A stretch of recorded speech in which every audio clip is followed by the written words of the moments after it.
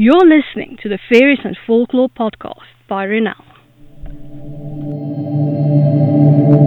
I'm dark fantasy author Renal Janssen van Vieren. With nearly a decade of digging around in dusty folklore books, researching creatures of imagination that ignited my curiosity, I'm here to share the folklore in a nutshell and how I reimagined it for my writing in An Origin of the Fae. This is the Fairies and Folklore podcast.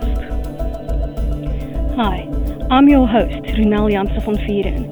You can just call me Renal. In today's episode, we're continuing our exploration of the Fae realm. This episode is brought to you by my book, Once, Tales, Myths and Legends of Fairy, available in ebook, paperback and audiobook. Go to renaldemythmaker.com/my-books for more. We are continuing our exploration of the Fae realm. Today's subject, Magic and Glamour. Folklore in a nutshell by Renal. Magic is as old as the world itself. Traditionally, it is the use of actions, rituals, gestures, symbols, and language to evoke and use supernatural forces. It's a belief and practice that's been present since the earliest cultures and continues to have an impact on many cultures today, sometimes in spiritual, religious, and even medicinal roles. People have different definitions of magic, ranging from being an illusion, wishful thinking, superstition, to self-hypnosis of those who believe it to be true. People also have different definitions of the word occult, most of it erroneous, connotations with evil. The real definition can be found in a dictionary if you only open your eyes and look. A longer definition from the Collins English Dictionary: occult, adjective, 1a, of or characteristic of magical, mystical or supernatural arts, phenomena or influences. B, as a noun, the occult. 2, beyond ordinary human understanding. 3, secret or esoteric. Magical practices have been kept secret for good reasons over time. Where once magical practitioners were welcome to openly practice their craft, times changed and they were subject to torture, persecution and oppression, and not just in fiction like in BBC's Merlin. Magic is, at its core, about the science of Earth's hidden powers. No matter the type of magic you look at, it is all about the energy radiating from the earth and all living things. Think about the 4 elements: earth, fire, water, wind. Now add soul to the equation to factor in living creatures. There's the basis for the energy used in magic power, or glamour. Harnessing this power is much like using feng shui, literally meaning wind and water, manipulating objects to create good fortune and eliminating disaster, while paying attention to natural formations such as valleys and mountains to harmonize one's own energies with them for maximum benefit.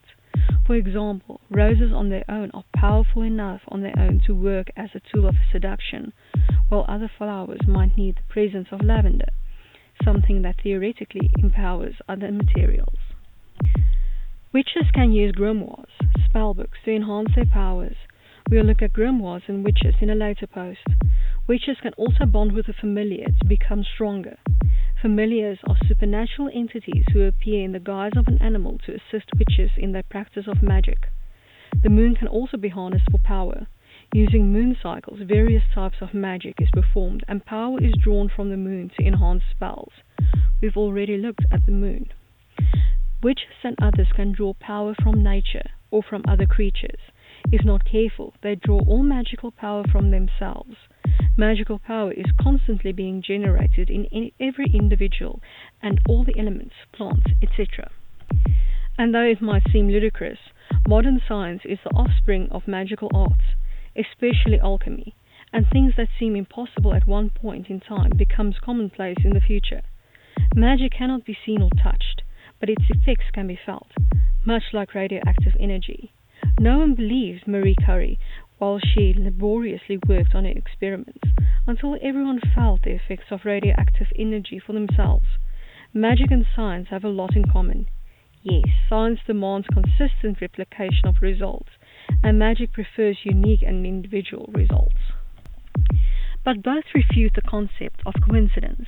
There is something that causes something to happen and should be paid attention to and be analyzed, which means that magic is neither good nor evil. It all rests in the hands and intentions of the practitioner. In folkloric and occult tradition, magic can be divided by color, black magic and white magic. This usually serves well to show the dichotomy of good and evil. White magic is what we call magic used for selfless purposes. Practitioners of white magic are usually called wise men or women, healers, white witches or wizards. White magic is also often referred to as natural magic. Black magic is the opposite of white magic, as it is used for selfish advancement of an individual. Black magic is usually used in vindictive and destructive ways. And now for my interpretation of the Fae, in An Origin of the Fae, Magic and Glamour. The mist is what we call the all-consuming, all-powerful magic that runs raw through druids and kushi. Other humans with magic need talismans to tap into the mist. Normal Fae can fashion glamour, weaker magic than that of the kushi, out of their connection with the mist. All Fae can store glamour in plants, crystals, and wind orbs or light orbs for later use. Humans can use magic in various forms, harnessing it from nature, storing it in amulets, crystals, and talismans for later use, siphoning it from other beings, usually other witches and wizards, or using incantations along with talismans to use the mist in its rawest form. Magic must be earned or inherited for humans to wield it. Some go on quests to earn the right to use magic, while others are born with it in their blood. As a little bonus, let's look at the translation of magic and glamour into Afrikaans. Toerkrag en betovering. I hope that you've enjoyed this episode of the Fairies and Folklore podcast and that you've learned something new about fairy. Remember that you can get a transcript of this episode in the description. If you're new to the podcast, why not go and grab your free copy of Unseen, the second book in the fairy tale series, on my website, RenaldoMythmaker.com. Loads of folklore, magic, and danger awaits. Take care.